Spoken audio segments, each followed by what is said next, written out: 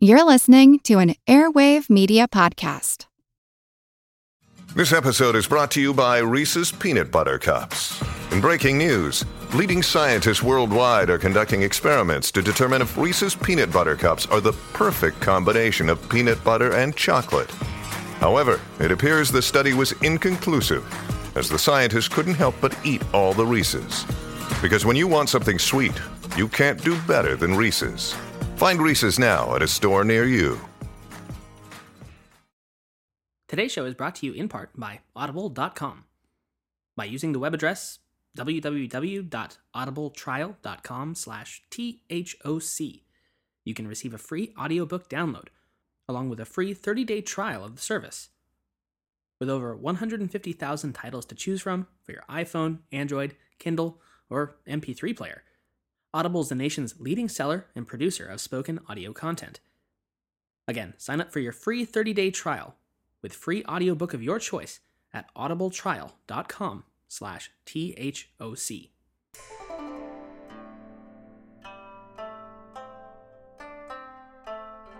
Hello, and welcome to the History of China. Episode 57, Bipolarity. Last time, we witnessed the overthrow, restoration, and then final destruction of the long-beleaguered Jin dynasty in 420 CE at the hands of the brilliant military strategist Liu Yu. We left off with him declaring the establishment of Jin's successor state, Song, or, as we've come to know it historically, Liu Song, with Liu Yu taking the imperial throne as its first emperor, Wu. But what we didn't really get into last time, and what will be our focus this episode, are the ramifications that change would have for the political landscape of the 5th century China, especially as it interacted with the ongoing unification of the north under the steady hand of the Tuoba emperors of Northern Wei. In fact, these two events are considered a turning point in Chinese history, the end of the 16 Kingdoms era, and the start of a new phase in the Age of Disunity, the period of the Southern and Northern dynasties. As the name suggests, this phase of Chinese history will see the calcification of what had already been a de facto partition of China into mostly two, although sometimes more, powerful states. Within each, independent dynasties would rise and fall, though with each claiming to be the rightful ruler of all of China in pretense. All in all, it will last almost another 170 years before China will once again know unity for the first time in almost 6 centuries. This isn't to say, though, that this is all a period of doom and gloom for the Middle Kingdom. To the contrary, this southern and northern era saw many advances in art, culture, technology, and religion, even as the regions affected yet convulsed with warfare and division. We will discuss them further as they arise, but for now, let's plunge back into the opening phase of the Southern and Northern dynasties. So, to pick up where we left off, Liu Yu became Emperor Wu in 420, what would wind up being the high point of his life. For a little more than 2 years later, in the summer of 422, Wu would take ill and die, leaving his newly created throne and dynasty to his eldest son and heir, Crown Prince Liu Yifu, who would become Liu Song's second emperor, Shao. Upon taking the throne, his wife naturally became the empress. But the interesting bit about this is that the new empress, tellingly named Sima Maoying, was in fact the daughter of the final, very brief Jin emperor, Gong. I bring up Empress Maoying primarily to display that something rather unusual had taken place. Usually, when one dynasty ousted another, the result for the imperial clan on the outs was pretty well predetermined: death for all. Brutal, definitely, but how else could the new emperor, whoever he might be, ensure that his line wasn't counter-usurped by an enemy left alive? This isn't something unique to China, either. Emperors of both the Western and Eastern Roman Empire, and even much later the combined foes of Napoleon Bonaparte, would learn the hard way that leaving a vanquished foe alive and in exile was a dangerous situation at best. And so it had been with the last two Jin emperors, as we discussed last episode. An strangled with clothing, and Gong suffocated by blanket after refusing to drink poison. So it's just a little bit ironic that the second empress of Liu would in fact be the daughter of the dynasty it had just ousted. I wish I could say that this little historical loophole would prove to be an in for the Sima clan back into power. Unfortunately, I cannot. For as it would turn out, this might have been was not to be, since Emperor Shao's reign would be just as short as his father's, and completely childless to boot. This would be due to a combination of factors, not the least of which was a cabal of court officials ultimately dealing the coup de grace. But before we get into that whole series of events, it behooves us to leave the court at Nanjing behind for now and swing up north to the imperial court of Northern Wei at Shangla City in modern Inner Mongolia. As you will recall, the emperor of Northern Wei was Ming Yuan, who we discussed at length 2 episodes ago by his birth name, Tuoba Si. Since his enthronement back in 409, Ming Yuan had been working tirelessly and effectively to bring the disparate barbarian tribes under his banner and once again reunify the north under a single monarch. 414 proved to be one of his largest successes in this regard, and a victory not won through battle, but through diplomacy. He had sent emissaries to establish relations with virtually all of his neighbor states, later Qin, Northern Yan, Jin, and even the Rouran Khaganate, roving the wilds of the far north. Through the ambassadors, Northern Wei had been able to draw down conflict with the Jin to the south, as well as the later Qin state to virtual peace. The ambassador to Northern Yan, however, had made the irredeemable faux pas of refusing to bow before the Yan emperor, and as such the negotiations soured with little gain. Terms with the Rouran Khan, called Yujiolu Datan, had seemed to be going well, right up until his horse raiders launched a surprise assault on Northern Wei's territorial holdings and forced a military response. They would ultimately be chased all the way back into the hills and mountains of Mongolia before managing to lose their pursuers in the fearsome storms that frequently whipped across their desolate homeland, a trend that would continue almost exactly for the duration of the Rouran-Wei relation. It was negotiate, attack, counterattack, flee, vanish. So, not a perfect situation, but given the hostilities between all of the states during this period, a 2 out of 4 success rate was still pretty good, diplomatically speaking. The peace with Jin would hold, in fact, up through 416, before being broken by Liu Yu's northern expeditions once again, resulting ultimately in the destruction and annexation of later Qin by the Jin dynasty and a firmly hostile relationship between the 2 great coaxial powers. The year 422 had seen a major shift in the power dynamic of the Northern Wei imperial court. Emperor Mingyuan, who had for some time been consulting alchemists and imbibing supposedly life-extending potions, had, surprise, surprise, taken gravely ill as a result. Go figure. It was rather up in the air for a time whether the monarch would make a recovery or continue his descent into decrepitude. In the event of the latter, Mingyuan's advisors urged him to name his successor, and the ailing emperor agreed. He officially declared his 14-year-old son, Tuoba Tao, the crowned prince of Wei. From then on, Prince Tao would be making the majority of state decisions, helpfully guided by his father's advisors, of course, while Mingyuan himself was given leave to rest and hopefully recover, only being disturbed with decisions of great weight. As it so happened, one such decision was on its way north from the southern capital, Nanjing, and would arrive in late 422 at Shangla. News of the Liu Emperor Wu's death more than a year prior, and the ascension of his untested, ill-thought-of heir, Emperor Shao. Such an opportunity was not one to pass up, and Mingyuan immediately broke off relations with Liu Song and convened his war council. He and his commanders drew up plans to use the weakness and confusion within Liu Song to strike and take 3 key cities for themselves south of the Yellow River, the metropolises of Luoyang, Hulao, and Huatai. The Crown Prince Tao would lead a force north to guard Wei's border against potential Rouran aggression, while the bulk of its army would move immediately to Huatai and lay it to siege. The city resisted, at least until Mingyuan's personal force arrived to support the besiegers, and then fell before the might of Northern Wei. The strike force then pressed simultaneously towards Luoyang and Hulao, capturing the former quickly, but with the latter grinding down into a drawn-out affair that would only end when Liu Song's reinforcements were cut off by the Wei army seizing the city of Xuchang as well.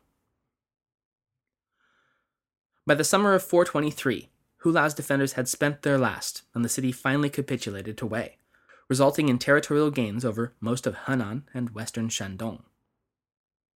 Victory in hand, Emperor Mingyuan ordered his state to begin construction of an enormous defensive wall along Wei's northern border, to more effectively defend against Rouran attacks in the future, which certainly does sound familiar.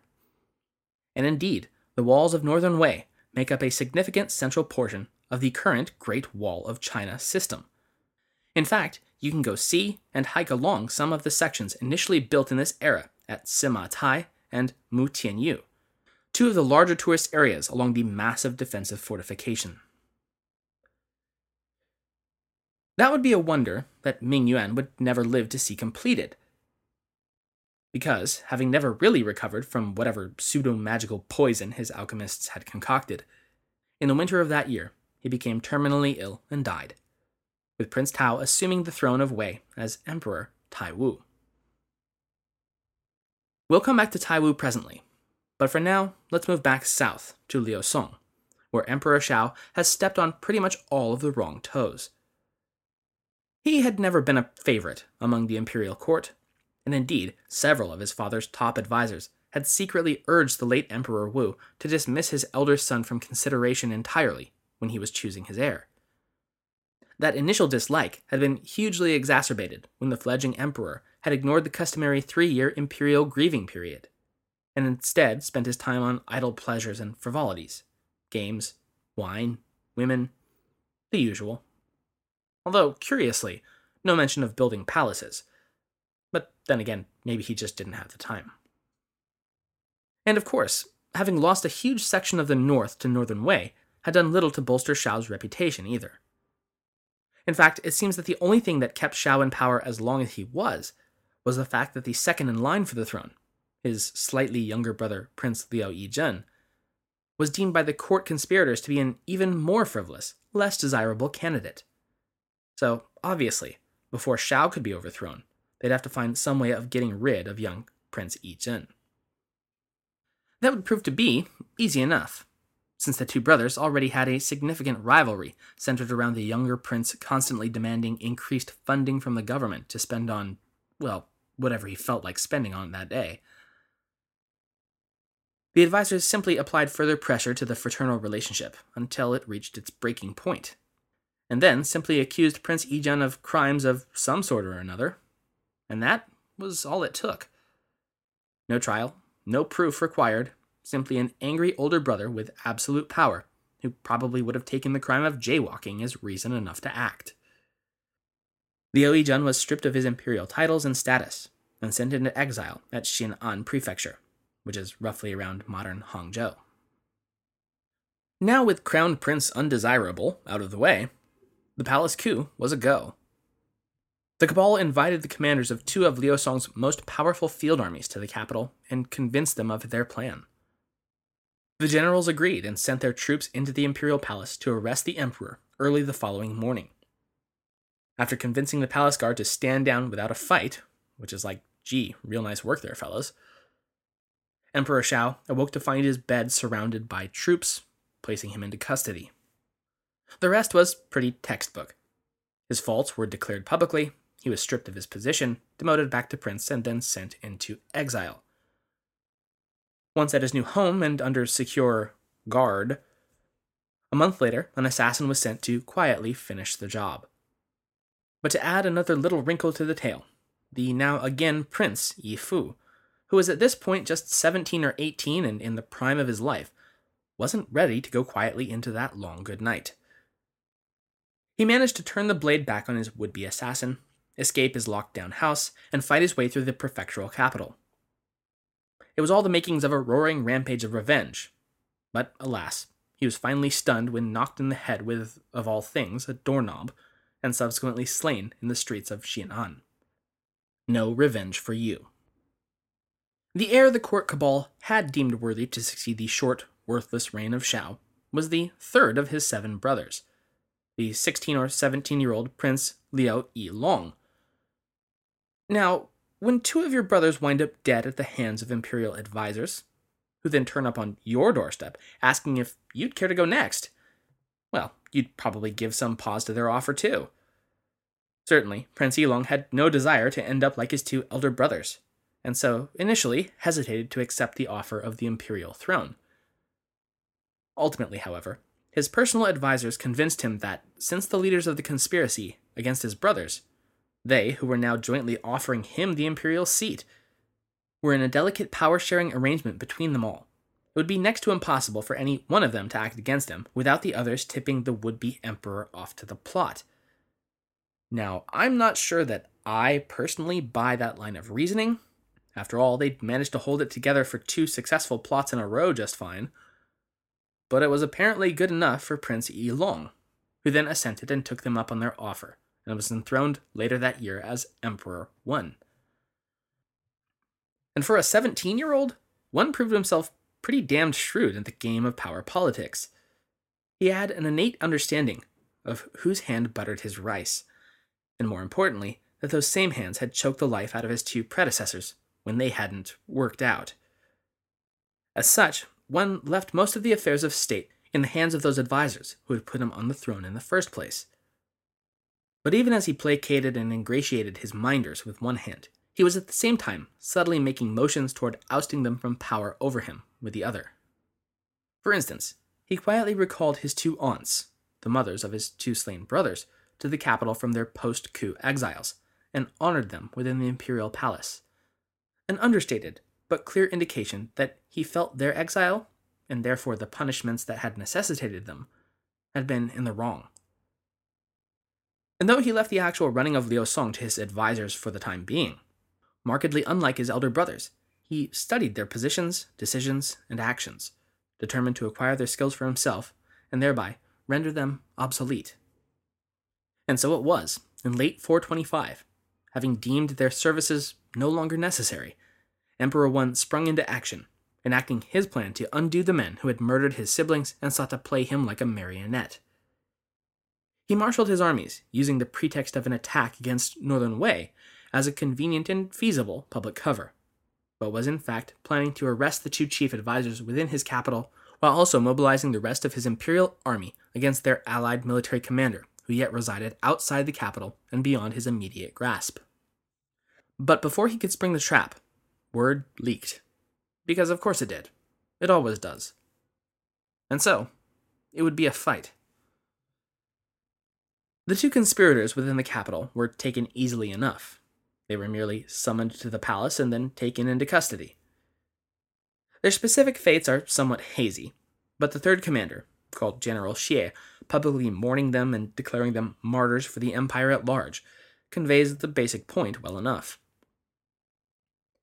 The rebel General Xie commanded a sizable force, but soon found his own plans in disarray when several governors he had counted among his allies refused to join his fight against the capital.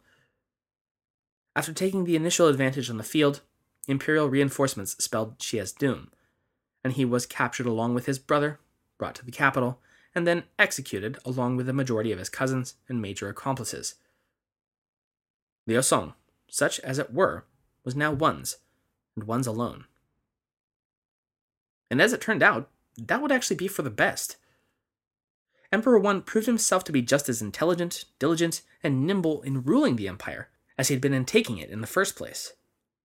In fact, this particular era in the south is often referred to as the Reign of Yuanjia, and is lorded over by the saintly one guiding his troubled state through the stormy waters of the period of disunity to a time of prosperity, justice, and relative safety, as much as could be expected at least, with hostile barbarians along one's borders.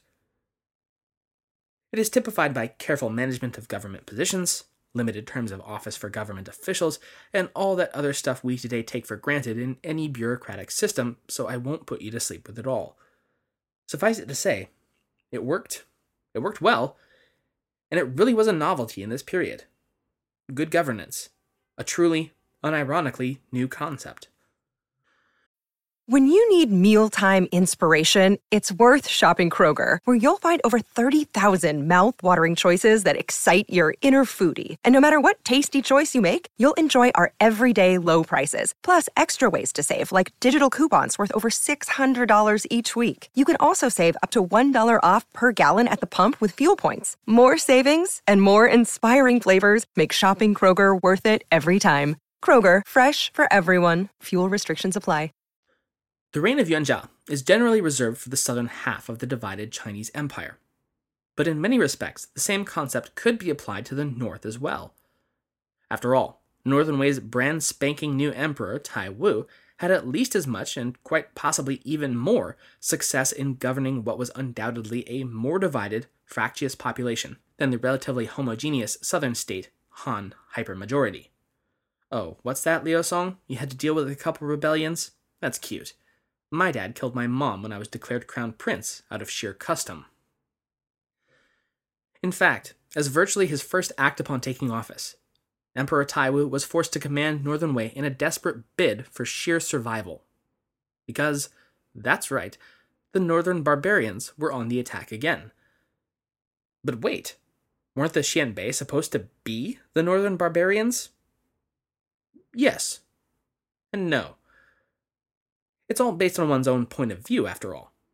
Certainly, if one were to ask the Han Chinese of Liu Song, they'd call the northern dynasties a bunch of stinking, uncivilized barbarians. But as we've discussed in previous episodes, moving south of the Ordos Loop for any sustained period of time tends to have a curious, but utterly predictable effect on people. From the time of the Xiongnu Empire, all the way through the collapse of the Mongolian ascendancy of the 13th century, invaders of the north would ride screaming down from their desolate, arid homelands into the fertile farmlands and bustling cities of the Yellow River Valley, and decide very quickly that this lifestyle was much nicer than hunting game on the northern Asian steppes. In short, over the course of only a few, or sometimes even a single generation, the invaders would have taken up many of the customs, dress, lifestyles, governmental systems, and even language and religion of the people they had ostensibly conquered. The abundance and trappings of Chinese civilization was very effective at rapidly sinicizing outsiders. All of this to say that while the Tuoba Xianbei ruling Northern Wei would have been viewed as uncultured brutes by the proper Chinese of the south, they were far more Chinese in appearance, temperament, and military strategy than the Rouran Khaganate that was once again bearing down on them from the Gobi Desert. The current Khan of the Rouran, with the personal name once again of Yujiu Liu Datan, but with the far easier to remember title of Mohan Shungai Khan, but for our purposes we will just refer to as the Khan, had received word that the old emperor of Wei had died and been replaced by his young and untested son, Tai Wu. And the Khan aimed to give him his first and possibly last test right off the bat. Tai Wu led his army into battle against the Rouran horde, and much to his chagrin, found his army quickly outmaneuvered and surrounded by the horse archers. But Tai Wu managed to turn the situation into, if certainly no victory, then at least the least bad outcome possible. He did this by ordering his soldiers to punch through the enemy encirclement back towards their homeland and make a strategic withdrawal rather than succumbing to some panicked rout. And make no mistake, that was not out of the question.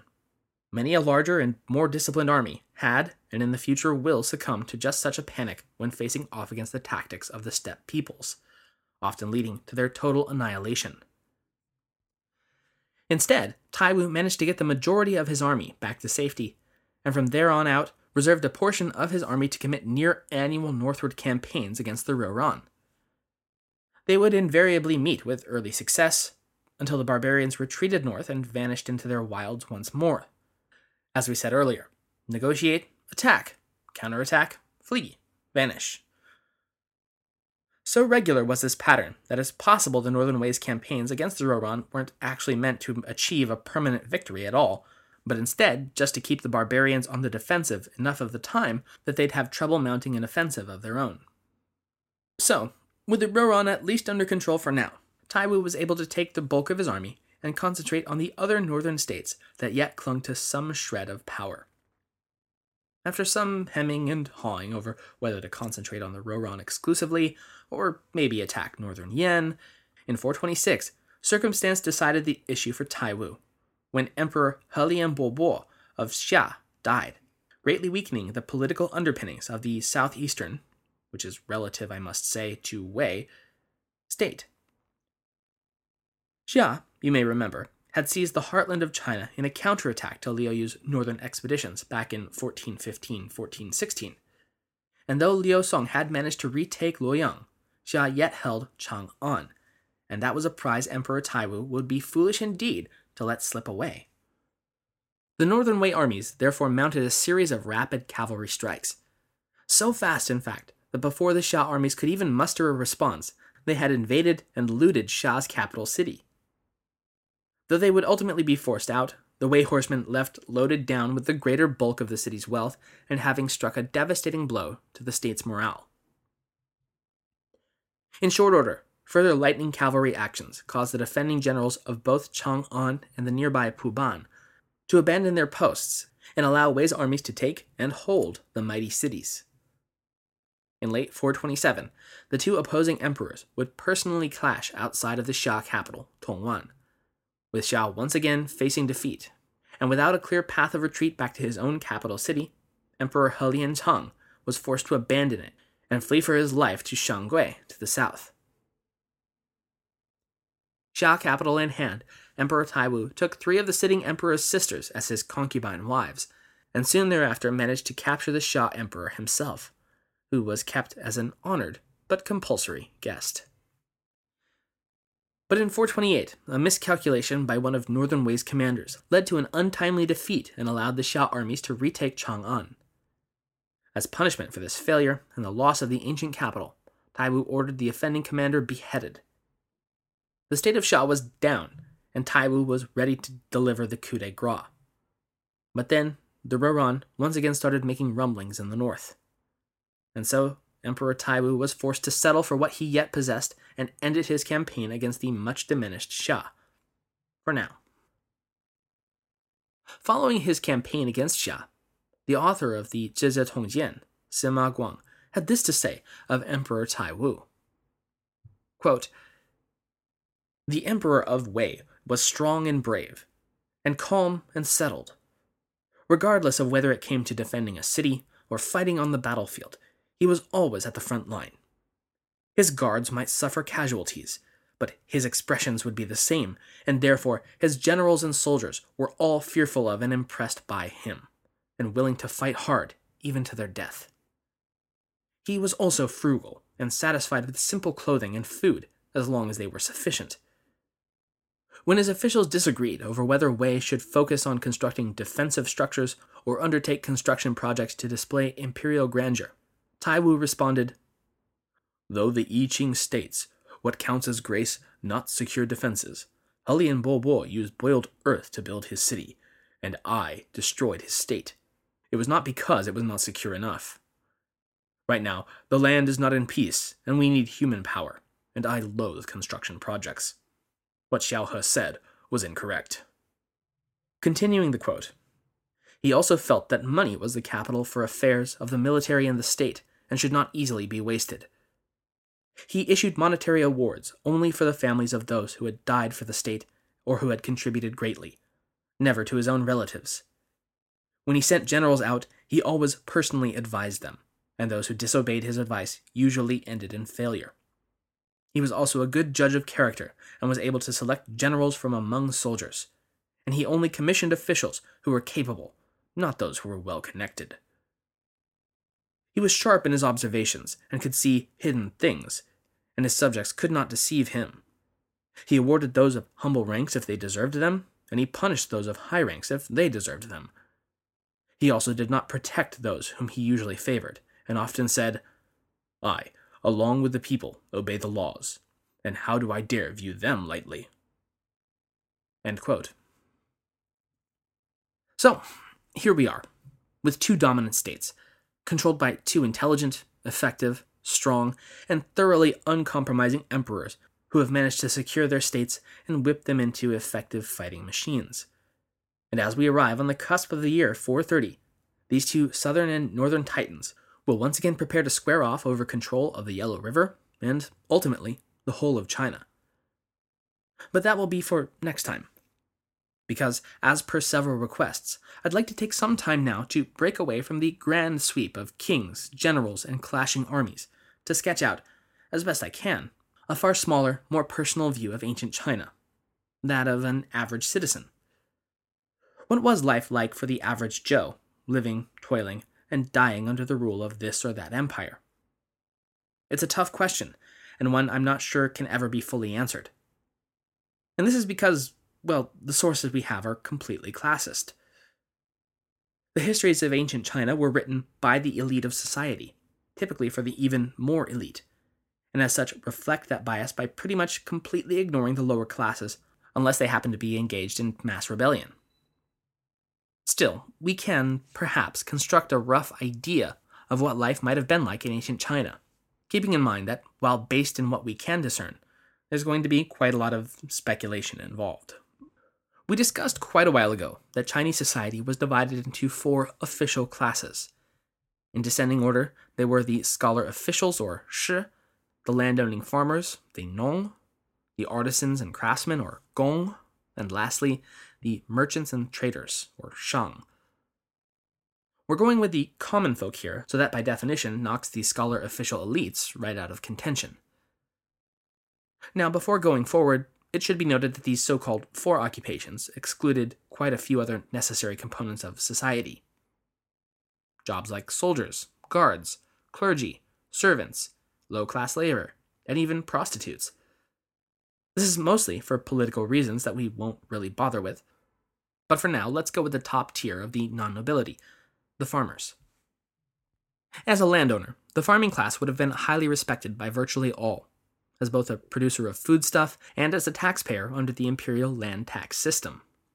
They were contributors in virtually every respect of society, including wartime conscription. In the northern regions, crops would have consisted primarily of wheat and millet, and since those are hardy, tolerant plants, the farmers could be relatively independent of one another. Conversely, south of the Yangtze, the primary crop was, and of course still is, rice. Rice is a finicky, difficult little plant and requires a specific, hugely labor-intensive process to cultivate in any kind of amount. Put briefly, rice needs water, and lots of it. It needs to be submerged, basically in a swamp, something like 2 to 3 inches of standing water. This required massive landscaping to effectively feed the growing population in the south. Turning the rough, mountainous terrain into something that can support rice farming is no easy task. And the solution would ultimately be carving out thousands upon thousands of terraces into the hills and slopes of the countryside, and then flooding each level before planting, with the water typically a lengthy walk away at best. This is something that required massive amounts of cooperation from entire communities to create and then sustain, and as such, a far greater sense of interdependence and community would arise where rice was planted than wheat-growing areas. Moreover, the South was a totally different area than China's birthplace in the Yellow River Valley.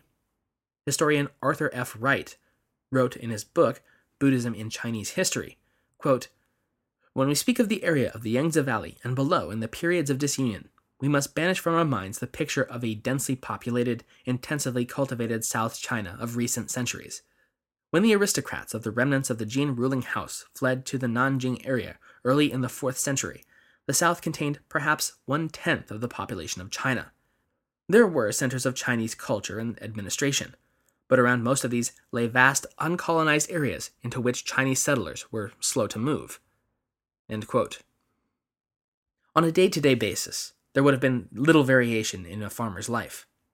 Rise with the sun, take a meal, and work the day away doing whatever might be needed until sunset. Dinner, sleep, repeat.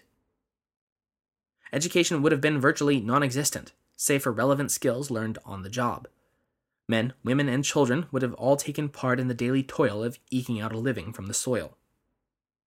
Special occasions would of course have feasts, meat, special seasonal foods, and liquor, but typical fare likely would have been the very crop one was growing to harvest, along with perhaps preserved vegetables or meat or eggs. Drink would have likely been water, Drink would have likely been boiled water or tea in one form or another, which was safer than plain water, considered medicinal, and granted an energy boost to boot. When wars came, they were, of course, terrible. Men of the family would have probably been conscripted into service, and at best might have been away from their homes for years on campaign after campaign. And that, of course, potentially seeing your family and returning to your life of toil some years down the road, was about the most a conscript could hope for. Other outcomes, as we've discussed time and again, were often far worse. There was no glory or riches to be had as a conscripted peasant soldier. But that often wouldn't have been the half of it. Especially if it was a peasant uprising. The actual fighting only came on the back end of a period of devastation, crop failures, flooding, or drought. In any case, abject starvation that was enough to drive men to rob, plunder, murder, and rise up against the emissary of heaven itself, who had so clearly lost the divine's favor through his own greedy sins. It would have been a life thoroughly tied to a deep understanding that you and your family's entire fate was centered on the whims of forces vastly beyond your own comprehension, much less control. City life would have, of course, been just about as varied and different from that of a rural farmer as one might expect. Cities ranged from tiny villages far from population centers to border fortress cities with walls and garrisons, yet still under constant threat of attacks by the wild peoples who lived just beyond your reach, all the way up to the absolutely massive capital cities that existed at the heart of the Yellow River Valley, as well as an ever-expanding network beyond. The artisans and traders of such metropolises would have likely been about as urban and worldly as was possible in the ancient world. They would frequently, especially the more profitable enterprises, deal in actual currency rather than simple barter, and serve a wide range of clientele, from fellow business people to scholar officials and petty nobility, and potentially all the way up to the halls of high government, through third-party transactions, of course. The top-tier administrations could not be seen as concerned with such pedestrian affairs, and in fact, up through the Ming Dynasty, it was legally forbidden from government officials to make money, trade, or do anything that might tarnish their standing as more than mere mortals. Not that ever stopped them, they just had to get creative. Further, goods from every corner of the empire, and even exotic items from the mysterious kingdoms and empires beyond even that, would have been available, albeit not anything approaching affordable for all but the wealthiest merchants and craftsmen. But as amazing and interesting as life in the big city must have been, it could be, and during our current age of disunity frequently was, a place of misery, starvation, and among the worst depravities imaginable inflicted by men unto men. As with the farmers in their fields, conscription would have taxed normal lives and family greatly.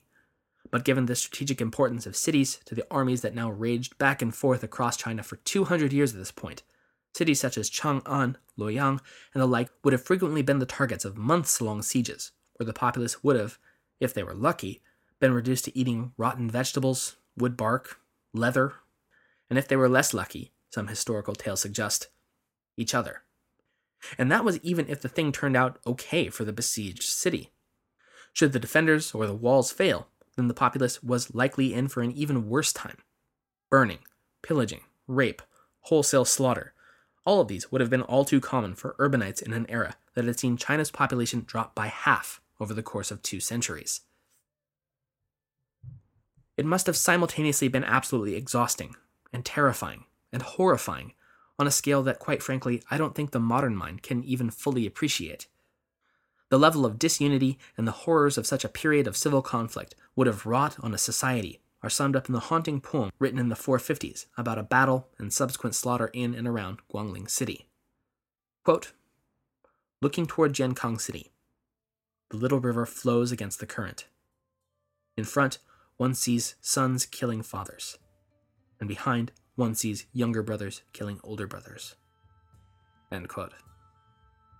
Of course, a lot of this is speculative, but one thing is certain.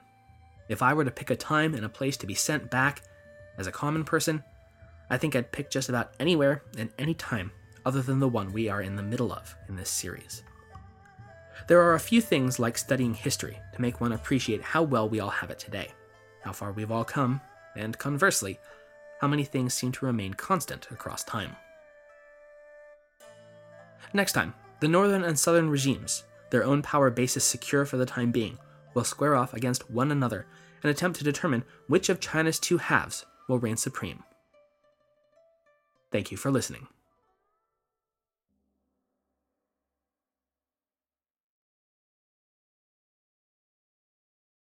As a longtime foreign correspondent, I've worked in lots of places, but nowhere as important to the world as China. I'm Jane Perlez, former Beijing bureau chief for the New York Times. Join me on my new podcast, Face Off, U.S. versus China, where I'll take you behind the scenes in the tumultuous U.S.-China relationship. Find Face Off wherever you get your podcasts.